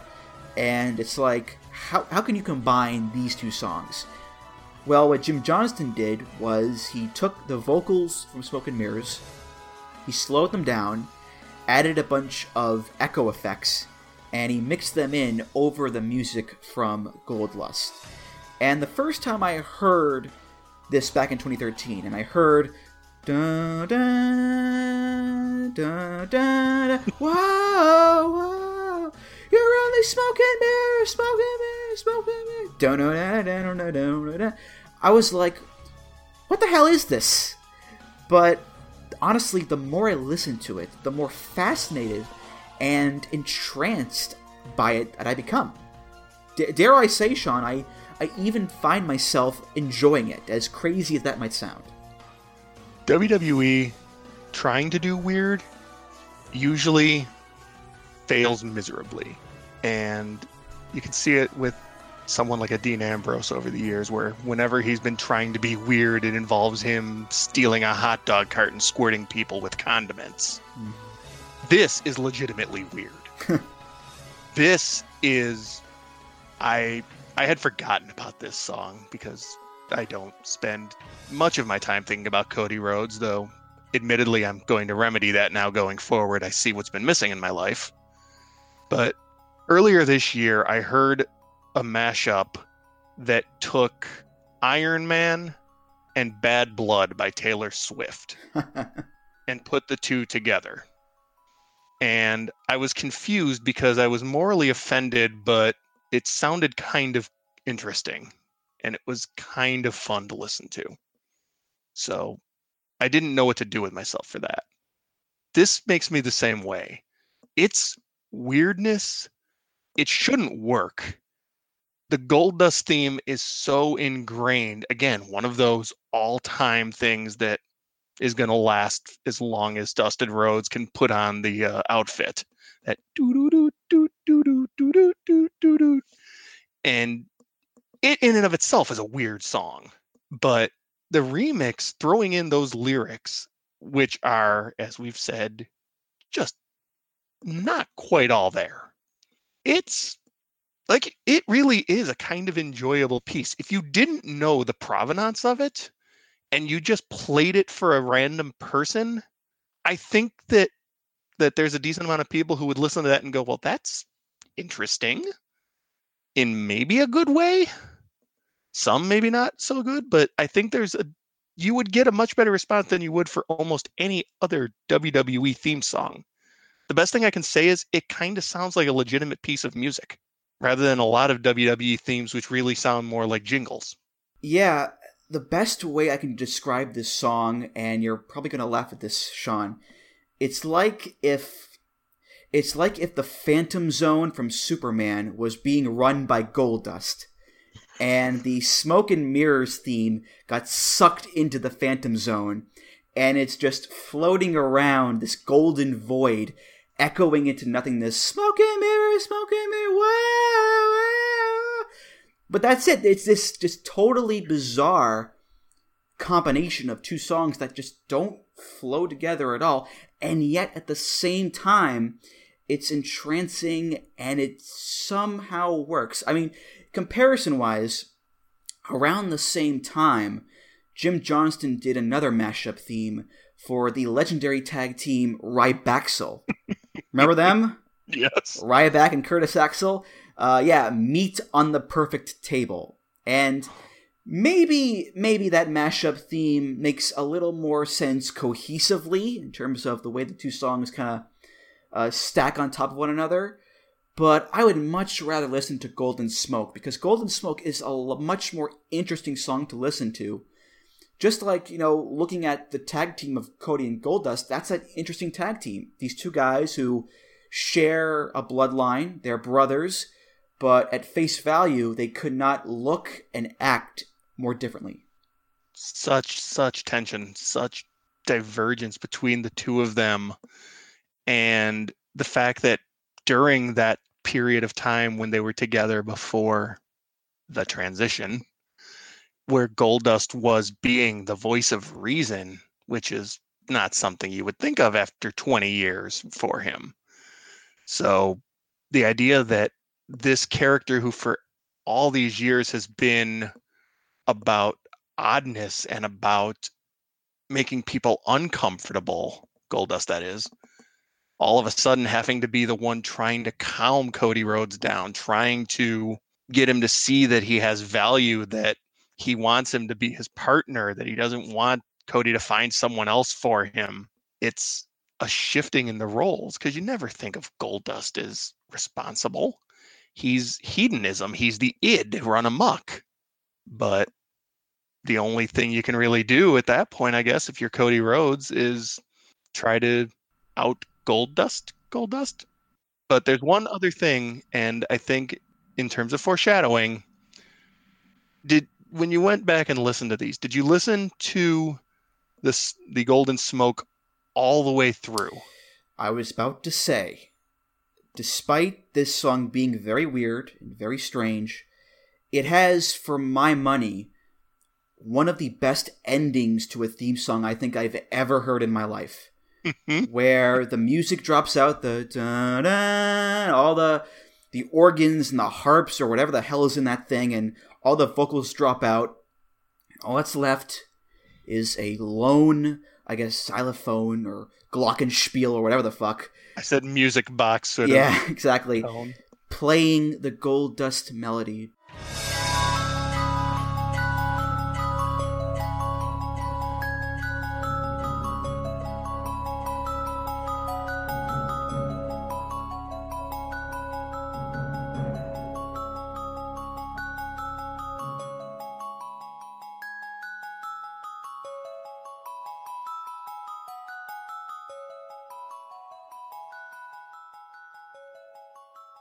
I love that ending so much because it's so unique to a theme.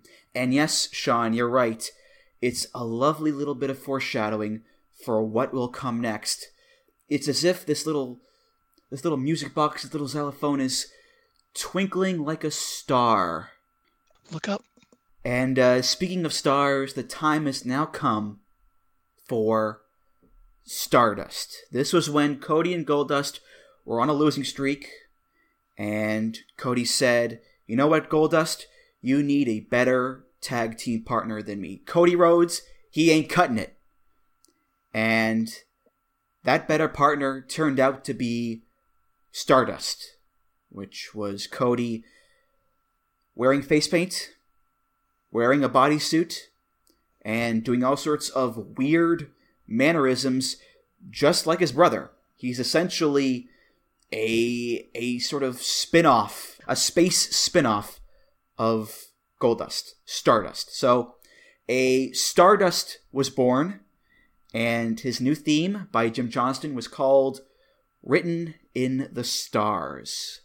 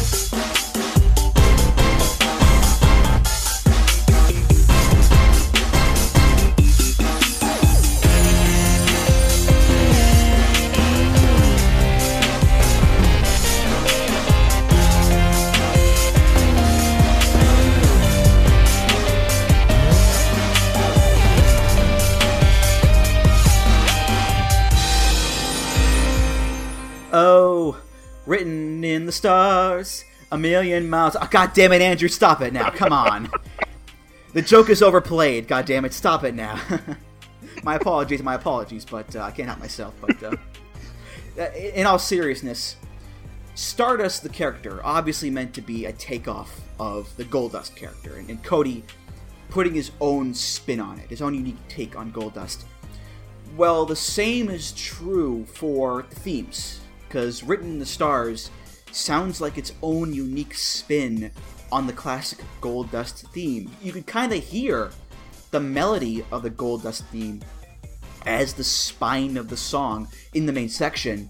There have just been a lot of modifications to it, a lot of classical organs and strings being removed from the Goldust theme and being replaced with synths and electronica and drum machines, and really it sounds much like Stardust. It sounds like it's coming from space as opposed to the golden age of Hollywood cinema.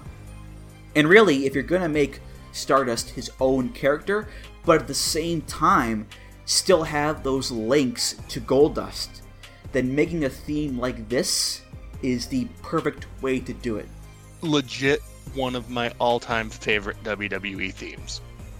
Something that I will just randomly pull up on Apple Music from time to time and say I want to listen to this, because it takes all of the Goldust theme feels luxurious, and it feels hedonistic, and it feels kind of dirty in a hanging out at the Playboy Mansion or some sort of weird club in West Hollywood with lots of velvet sort of way. This, like you said, this feels like hanging out at a underground dance club in space where people are doing drugs that might make their heads explode 1 out of every 3 times. And watching Cody in that role, he channels every John Lithgow, William Shatner instinct possible and gnaws scenery, chews it up, spits out the scenery, and then goes back and puts it all together and flash fries it so he can eat it again. It's beautiful to watch. I went back and watched the clip of the debut of Stardust, and he looks so maniacal. One of the things that I didn't know, that I only discovered when I was looking this up, I was looking at his wiki page and such, and it mentions that after high school, he attended acting school. And I never knew that. But seeing him do that Stardust role, it makes sense, because he drops into it so completely on a dime that everything prior to it is washed away. It's hard to envision him the minute he comes out as Stardust. It's hard to remember the legacy Cody Rhodes, or Cody Rhodes, the lackey of priceless Ted DiBiase Jr. Suddenly, those are all dead, as I believe he even said at points. And that music is just so over the top. You can't associate it with any other music he's had before, because it's an entirely different universe for him. All these other pieces of music were things that were attached to him, and they may have been trying to reflect something about himself. But this, when that little music box piece ends in the previous theme, the Golden Smoke, that's the end of Cody Rhodes. His lights out, and now Stardust is born. And it comes from that very quiet silence tinkling out to On the piano, yeah. Exactly. And it's so urgent. You mentioned Cody going to acting school, and Cody, he has acted, of course, on Arrow, and I think on Being the Elite, he's tremendous on that because he's just so damn funny. But there is, in this theme, in the Stardust character, such a deep, deep sense of theatricality. And the Stardust theme, beginning with that Liberace-esque run up the piano keys, you don't get more theatrical than that. And when you hear these songs, Goldust's theme, Stardust's theme, you're meant to think that these guys are not grounded in reality at all. They live in their own worlds. For Goldust, it's classic Hollywood. For Stardust, he doesn't even live on any world. He lives in space, in the cosmos. And a song like this does indeed, it lives up to the name Written in the Stars, because it just sounds so cosmic and futuristic. And what better way to repudiate your past than to literally cast aside your very place of existence? I mean, you can move away from your hometown, you can change your name, you can get a better outfit, but to basically say, nope, Earth, that was a whole nother thing, I'm over that. that's shooting pretty high for reinvention. I mean, that's not losing 5 pounds and getting a haircut. That's getting a whole new life and a whole new you, which when you look at everything that Cody's gone through, he had really no choice but to obliterate everything he'd tried before. He couldn't evolve into something else. He had to, at some point, be reborn and try to grow from that. And that's where Stardust comes in. And the music plays to that it's not like anything that he's ever used before. I just gotta say, Stardust, it is a career move. Yeah, it did nothing for him. The character, the only thing you can really say is that it's got him his opportunity to have the match with Stephen Amell. But going back, if you go back and just watch, and I'm not actually going to encourage anyone to go back and watch Raw from that period. It's toxic, it's bad for your health, and it may give your computer viruses. But every week he would do so many little things with his character. Just his mannerisms, his facial expressions, the subtle movements he would make were in a period where Raw was really pretty dreadful. He was a delight to watch. And you could see the talent bursting, just waiting to burst out of him. And the personality that had never truly shown itself. I mean, before Stardust, you think Cody Rhodes, you don't really think of a big personality that you had to pay attention to. Stardust was the first time that I felt I had to pay attention to him. Even if it was just to see what weird thing he was going to do in the middle of an otherwise boring match that would give me 2 seconds of extra entertainment that would make me go, that's cool.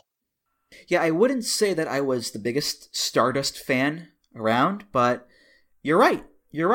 Cody really let his talent shine through with the character and let his personality just explode onto the screen, which we see now because the character of Cody Rhodes has, to me, never been more interesting and palpable and unique as it is now. And despite my overall thoughts on Stardust being somewhat negative, and Cody eventually thought the same thing, he wanted out of it for months, I will give credit to the Stardust era of his career for giving Cody the stepping stone to who he is today. He learned to be bigger than life. Even if it wasn't in a role that was getting that level of attention, by going so unrealistic, he learned, I think he not even learned, by going to a role that was that unrealistic and that over the top, it kind of took those last shackles off of his personality.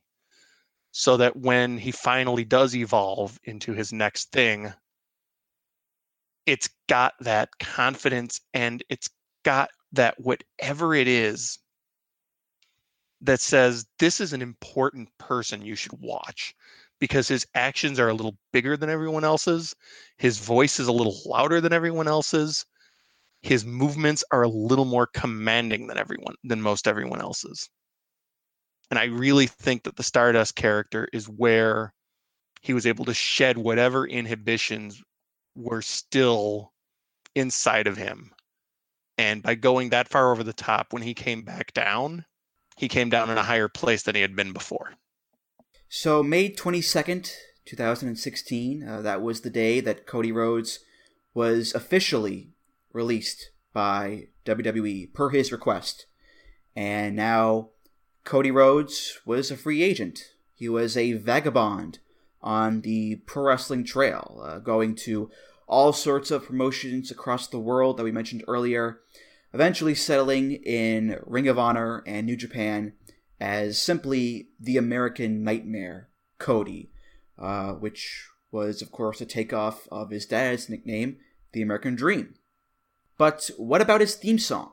Well, Cody got a new theme song, naturally, that was written just for him by the band Downstate, one that he's used everywhere since leaving WWE, and it's called Kingdom. Now, there is a special stinger at the beginning of this theme that unfortunately I can't find a clean version of anywhere because the song was released without the stinger, and there are really only, I guess, fan recordings of the stinger on the intro.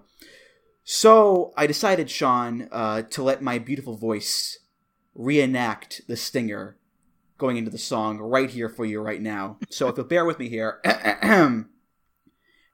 Wrestling has more than one royal family.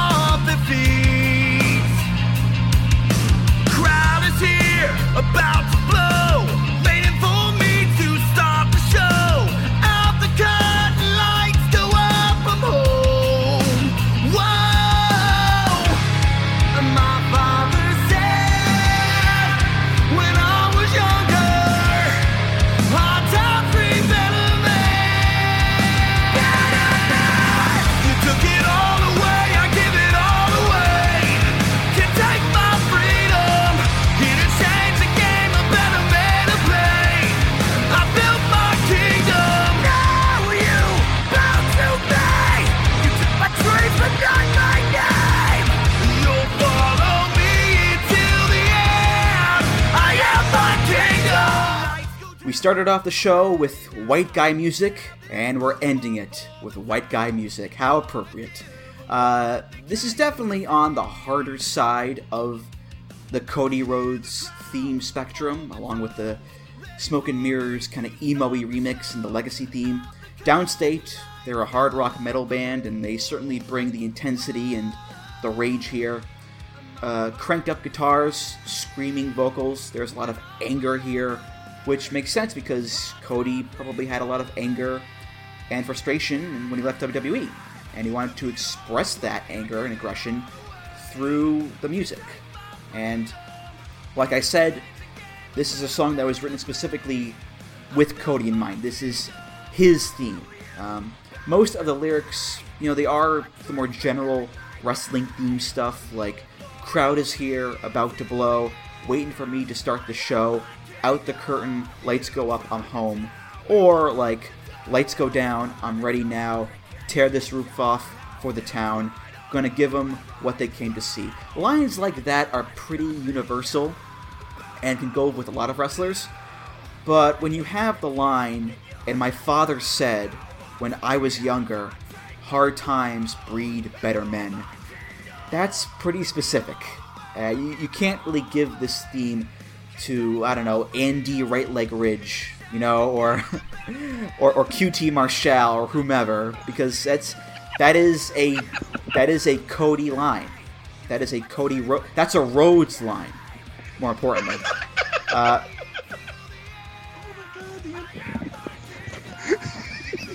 Right Leg Ridge. I was trying to think of the most obscure wrestler I could think of, and he came to mind. Hey man, QT Marshall, but oh my god.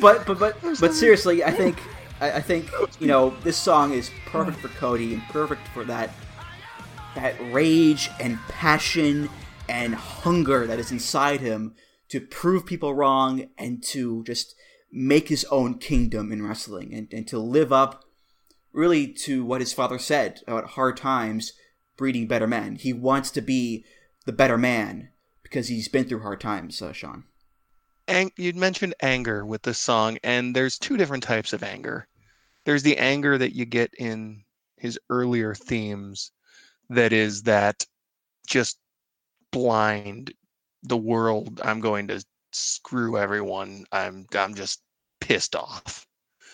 This is righteous anger in this song, and it has the sound of it. It's a brighter sound. It's not a menacing sort of stalking anger. This is get up on your feet and pump your fist sort of, I'm angry, you're angry, let's all go storm the gates sort of anger. And it fits that this is finally Cody just being Cody. Having lost the last name is symbolic for him, and the music fits with that. He's now just Cody. He's not a derivation of his brother Stardust.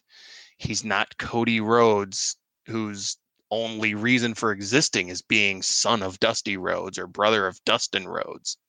He's his own man now.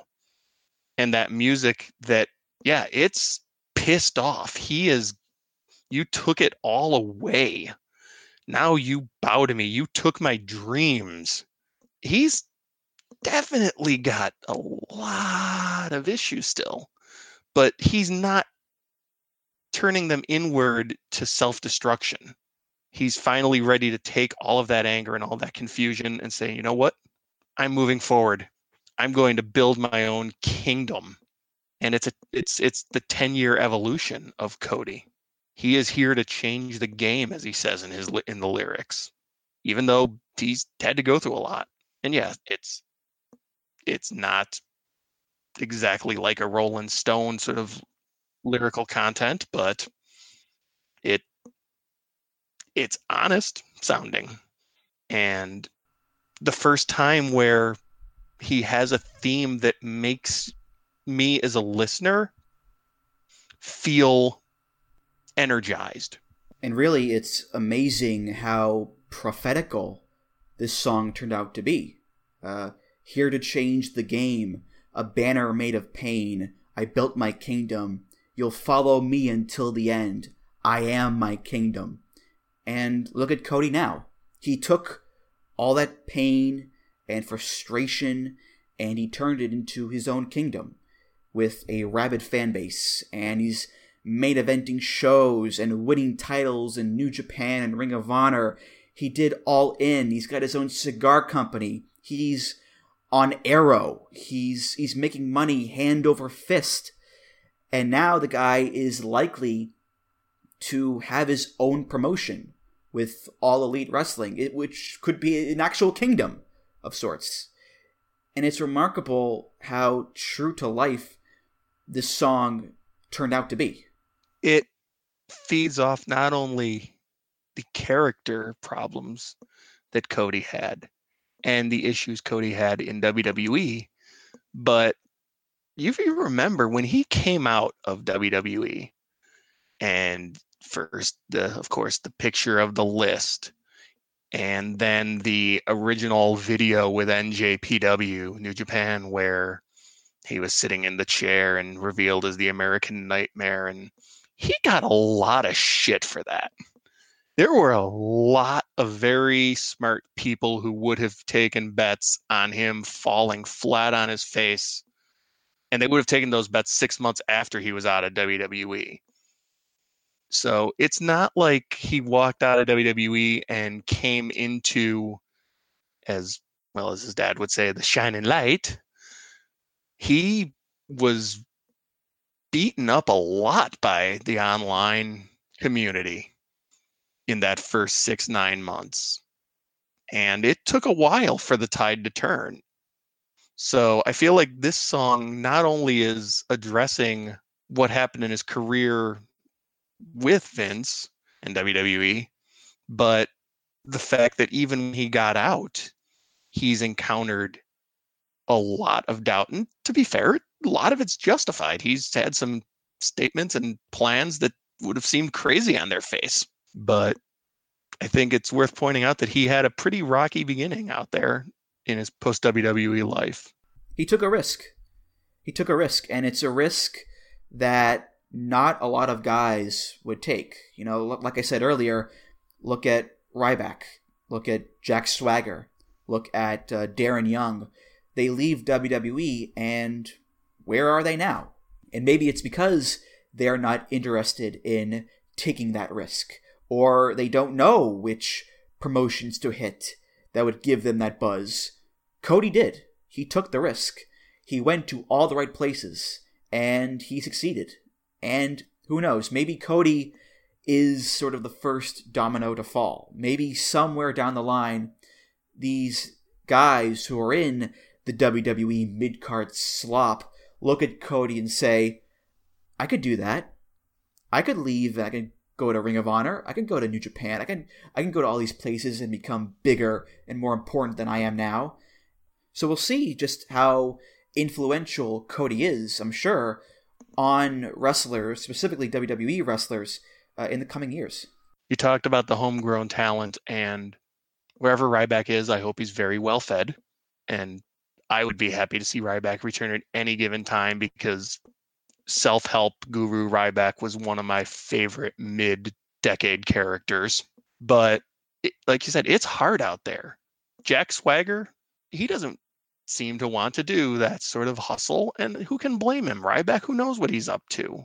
Darren Young, any of those guys who came up through the WWE system and never had to deal with, to be fair, the bullshit that can be independent wrestling.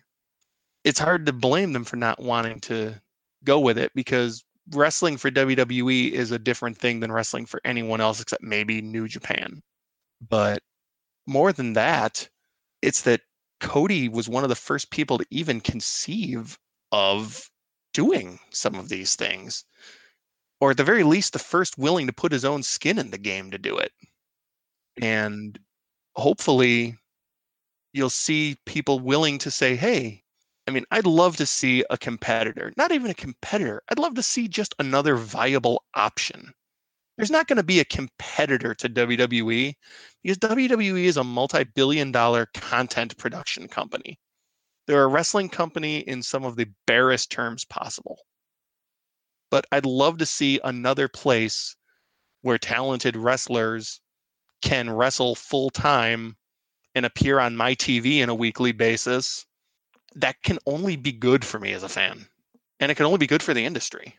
And as much as he's pulled off so far, if there's anyone out there, I would have thought that the only person I've thought in the last 25 years who could have possibly come up with a promotion to challenge WWE would have been if some money mark decided to stand behind Paul Heyman. Until recently, that was the only person I could have imagined creating a viable second promotion. But I think it's possible here. Yeah.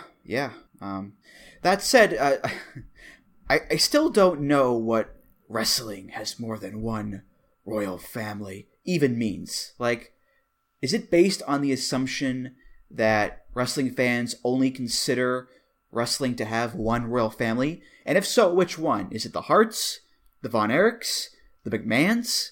It doesn't really make that much sense to me, Sean, but I do enjoy saying it. I know that much. It is ominous when you say it. It is. Thank you. I got a little chill up my spine. It's funny because thinking on it, I would think that, oh, they mean the McMahon family. But growing up, as I said, an NWA fan, the ultimate rivalry that kept going for years and years and years and would keep coming back to it was Flair versus Rhodes.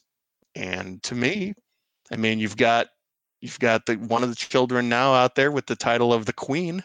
Maybe that's it. I'd like the idea of the Von Erichs as a royal family, but I fear that line has ended.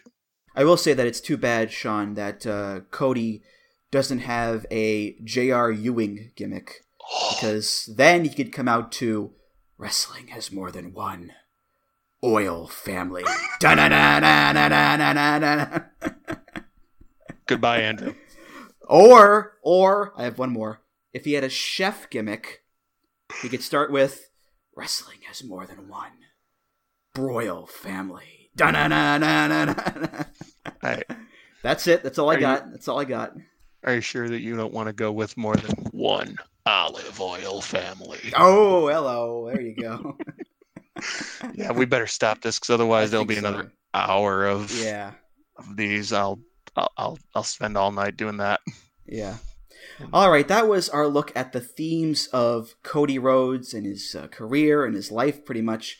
Like I said, now's as good a time as any to talk about Cody and his entrance themes and his career, because the guy is just the talk of the town. And I'm sure as we head into the new year, 2019, the focus on Cody Rhodes and the importance of Cody Rhodes is going to increase dramatically because of this rumored new promotion, just as it will for the Young Bucks and Kenny Omega and the other guys in the Elite. And I do hope, like you, Sean, that this promotion is real and does happen. And I hope it does become a major factor in wrestling because, honestly, Sean, Cody needs a win. Yes, he's handsome and athletic and rich and funny, charismatic, and is on Arrow and is married to a gorgeous woman and has a wonderful dog named Pharaoh and is adored by fans around the world. But besides all that, Cody needs this. I saw him outside of the Sears Center after All In, and I gave him $2 because I felt bad for the guy. I just hope he gets a new promotion up and running, and that they're able to create some more unique themes than a lot of the WWE ones have been lately. That, to me, would be the biggest contribution they could make to the business. Yeah, we'll see what happens, for sure. Maybe something that doesn't always start with a guitar riff. And that's going to do it for this episode of Music of the Mat. Thank you so much for listening, and thank you, Sean, for coming on the show. This was an absolute blast having you on. You were tremendous here. Any plugs you want to give, go right ahead. Writing about Raw beat the hell out of me, so just go and read all the brilliant people on VOW. There's so many good voices of wrestling writing on there. And I'm glad that finally Rich and Cody were able to bury the hatchet. Yes. The handshake around the world. And I don't know if you've ever done a show on montages in wrestling history, but if you ever do, I'd love to come back for that. I'll pencil you in. Excellent. Yeah. And Music of the Mat is part of the Voices of Wrestling podcast network. You can find other great wrestling podcasts on there,